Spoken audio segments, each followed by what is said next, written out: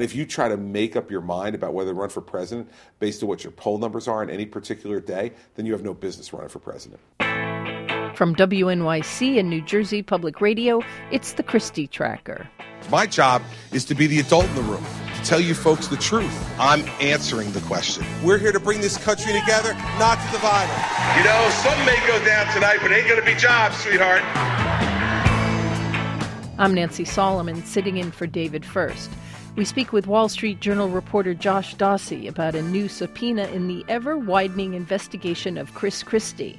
And with the latest corruption charges against Senator Bob Menendez adding to a mountainous pile, CUNY history professor Brian Murphy explains what's the matter with New Jersey. But first, we have our very own Christie Tracker. New Jersey Public Radio's Matt Katz is in New Hampshire, where Governor Christie is scraping and clawing his way back into contention for the Republican nomination for president. Hi, Matt. Hey there, Nancy. Why is his first big policy speech in New Hampshire focused on entitlements, the government programs that provide benefits like Social Security? Why do you think this is the moment that he's taking to talk about this issue? I mean, if the polls show him in 8th place here, and if he's supposedly dead in the water, nobody told both the press, there's like 36 reporters following his every move here this week, or a lot of the, folks in New Hampshire who are really kind of coming out to see him. I mean, he wasn't mobbed at his appearance this morning, but there seems to be interest. He was walking the streets of Manchester downtown today, and people seem to know who he was. One guy wouldn't shake his hand, but for every one of those guys, there was 5 or 6 more who ran up to him to get selfies and were thrilled to meet him. So he's doing what he's got to do. I mean, they always say these people folks up here they want to look you in the eye, they want to talk to you personally, and, he's got 11 months to make his 10 months. Wow, we're getting there, Nancy. 10 months to make his mark, and he's trying. So maybe the news of his political death was premature. What does Governor Christie need to do in New Hampshire really to make himself more relevant again, even if he's getting the attention that he was hoping for? What does he really need to do in these next few days? He needs to do what he's doing right now. I'm outside of a bar right now where there's a bunch of local Republicans from the town of Newmarket, which is about 45 minutes outside of Manchester, and he's going to talk to them, and he's going to talk to them about the national debt and Social Security and entitlement reform. So he needs to meet with small groups of people. He needs to come up with an issue, and that would be entitlement reform that nobody else in the Republican field right now is talking about. And the third thing he needs to do is hold town hall meetings. He's got 2 this week. This is his big ace in the hole. This is what made him YouTube famous in New Jersey. This is what everybody says is his strength. This is what national political reporters say he's better at than anybody else in the field. I think that is the hugely significant thing that he needs to nail if he's really going to make a comeback here. Here comes the governor, by the way. Okay, thanks, Matt. I think we've had too much, and this is not Republican or Democrat, it's both. I think we've had too much of people in public life pretending to be something.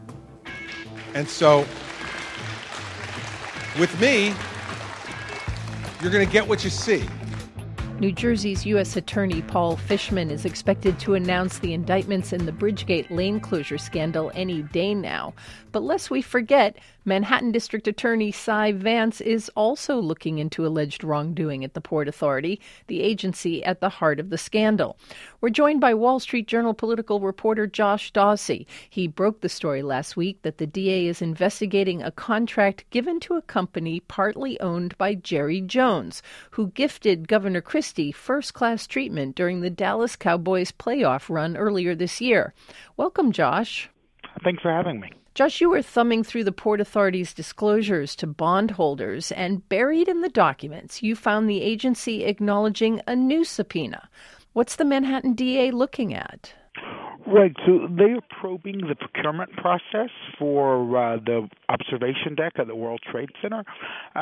We look through these documents because it is one of the times they have to admit, if they're being investigated by any sort of body. So they're looking at the procurement process to how Legends Hospitality, which is partially owned by Jerry Jones, scored the contract for the observation deck, which coincidentally is supposed to open next month. Now, for folks who haven't been following this as closely as you and I, Jerry Jones is the owner of the Dallas Cowboys, and it became a big story when Governor Christie was seen in the owner's box with Jones at Cowboys playoff games. And there were questions over the fact that Jerry Jones was paying for Christie to fly to these games. So do we have any information about a connection between this gift and the legend's contract? Well, we don't. I mean, Governor Christie's office has said, that their friendship is simply personal and it's based on football. But a lot of eyebrows were raised back in January when it was disclosed that, he had a contract with an agency that Governor Christie at least partially controls and meanwhile was, taking gifts from this person. This is the first time I think we've known that the prosecutors are also looking at the ties here. So the bond documents provide an interesting roadmap of all the subpoenas issued to the Port Authority. It's quite a trip through the various scandals that have come to light since the lane closures at the George Washington Bridge. Take us along for the ride. What else were you seeing in those documents? Sure. So they're looking at different parts of Atlantic City Airport. They're looking into whether anything improper was done in awarding contracts.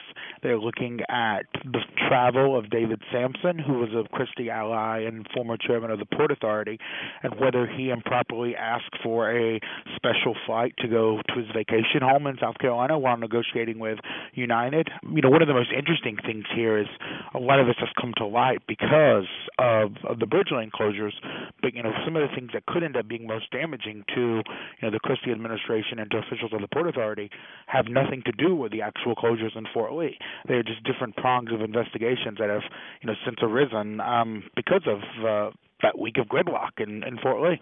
All right, Wall Street Journal political reporter Josh Dawsey, thanks so much. They don't think we're going to catch them. And the message I'm trying to send is, we're going to catch you. The history of New Jersey corruption is long and rich. Newark Mayor Sharp James went to jail. Innocent of all the charges, look forward to my day in court where the truth will be told. Trenton Mayor Tony Mack refused to give up his job until he was carted off. Do you know what I went through to get this job? Huh? If you knew what I went through to get this job, you wouldn't step down either. Governor Jim McGreevey stepped down after it was disclosed he hired his secret lover to head the state's anti-terrorism department. And so my truth is that I am a gay American. And then there was time for traffic problems in Fort Lee.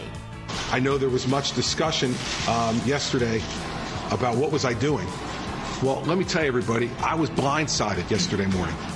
That brings us to the latest. Bob Menendez. Prosecutors at the Justice Department don't know the difference between friendship and corruption and have chosen to twist my duties as a senator and my friendship into something that is improper.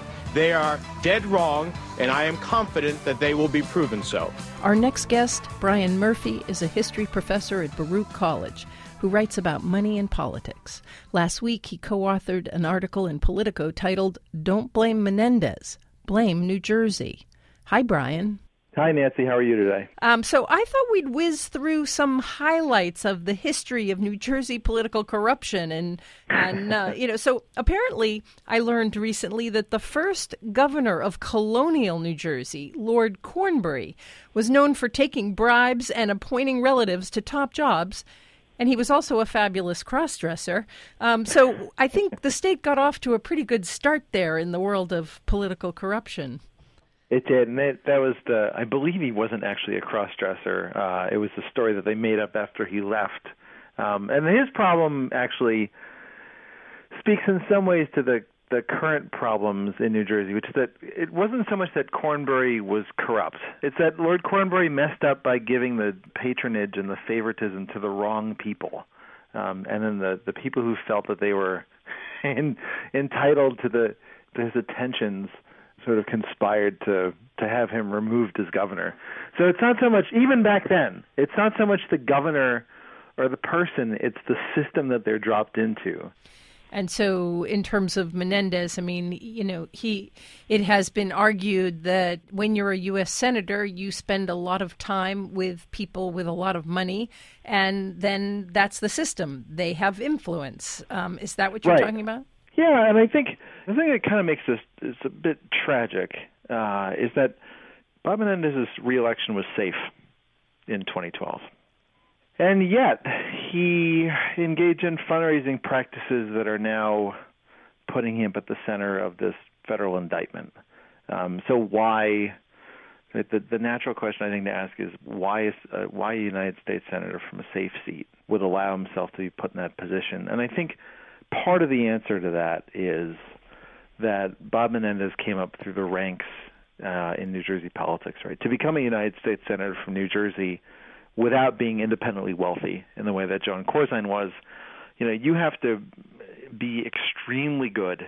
You have to become extremely proficient at navigating very, very competitive political waters. And there are so many different ways to do that. And I think part of what we see in the Menendez indictment is if you look at the sort of side of what the senator's friend, Dr. Melgen, was actually doing, he's giving money to county political organizations. Why is a Florida ophthalmologist giving money to the Essex and Bergen and Passaic County Democratic parties?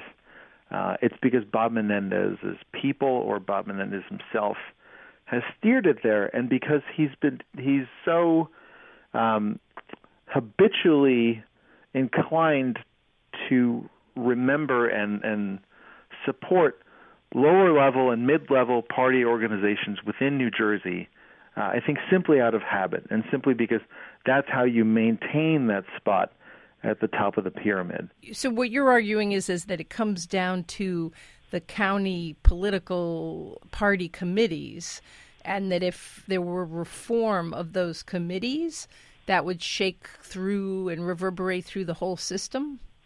I think it would, yeah. And so this is, I think I first understood in a real way how these county machines work when I saw the documentary about Cory Booker's first run for mayor when he lost against Sharp James.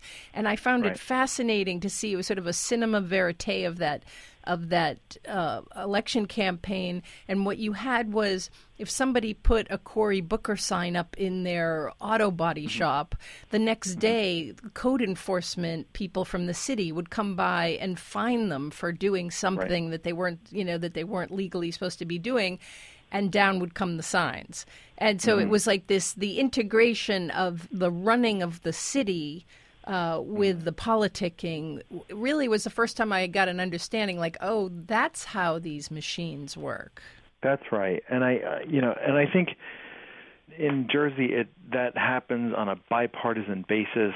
The degree of coercion by using the instruments of code enforcement or the employment of relatives who are in non-political positions, it becomes a really powerful tool for incumbency. Not every state has a county party system, and I think New Jersey has long recognized that they're problematic because the only reason that the governorship of New Jersey is as powerful as it is because progressives wanted to liberate the governor from being under the thumb of county party organizations. So they made a strong governorship where the governor got to do all the appointments of his cabinet, including the attorney general, and appoint judges and have all these powers to present a budget.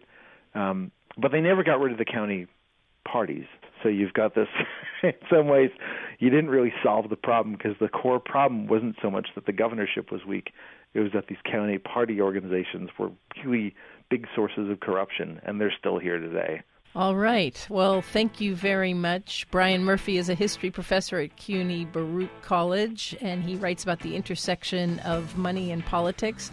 Thanks so much for joining us. Thank you very much for having me. The Christie Tracker podcast is a production of WNYC and New Jersey Public Radio. Thanks to associate producer Joseph Cupriglione. Our theme music is by 29 Hour Music People. You can subscribe to the Christie Tracker podcast on iTunes, and you can follow Matt Katz on Twitter at MattKatz00.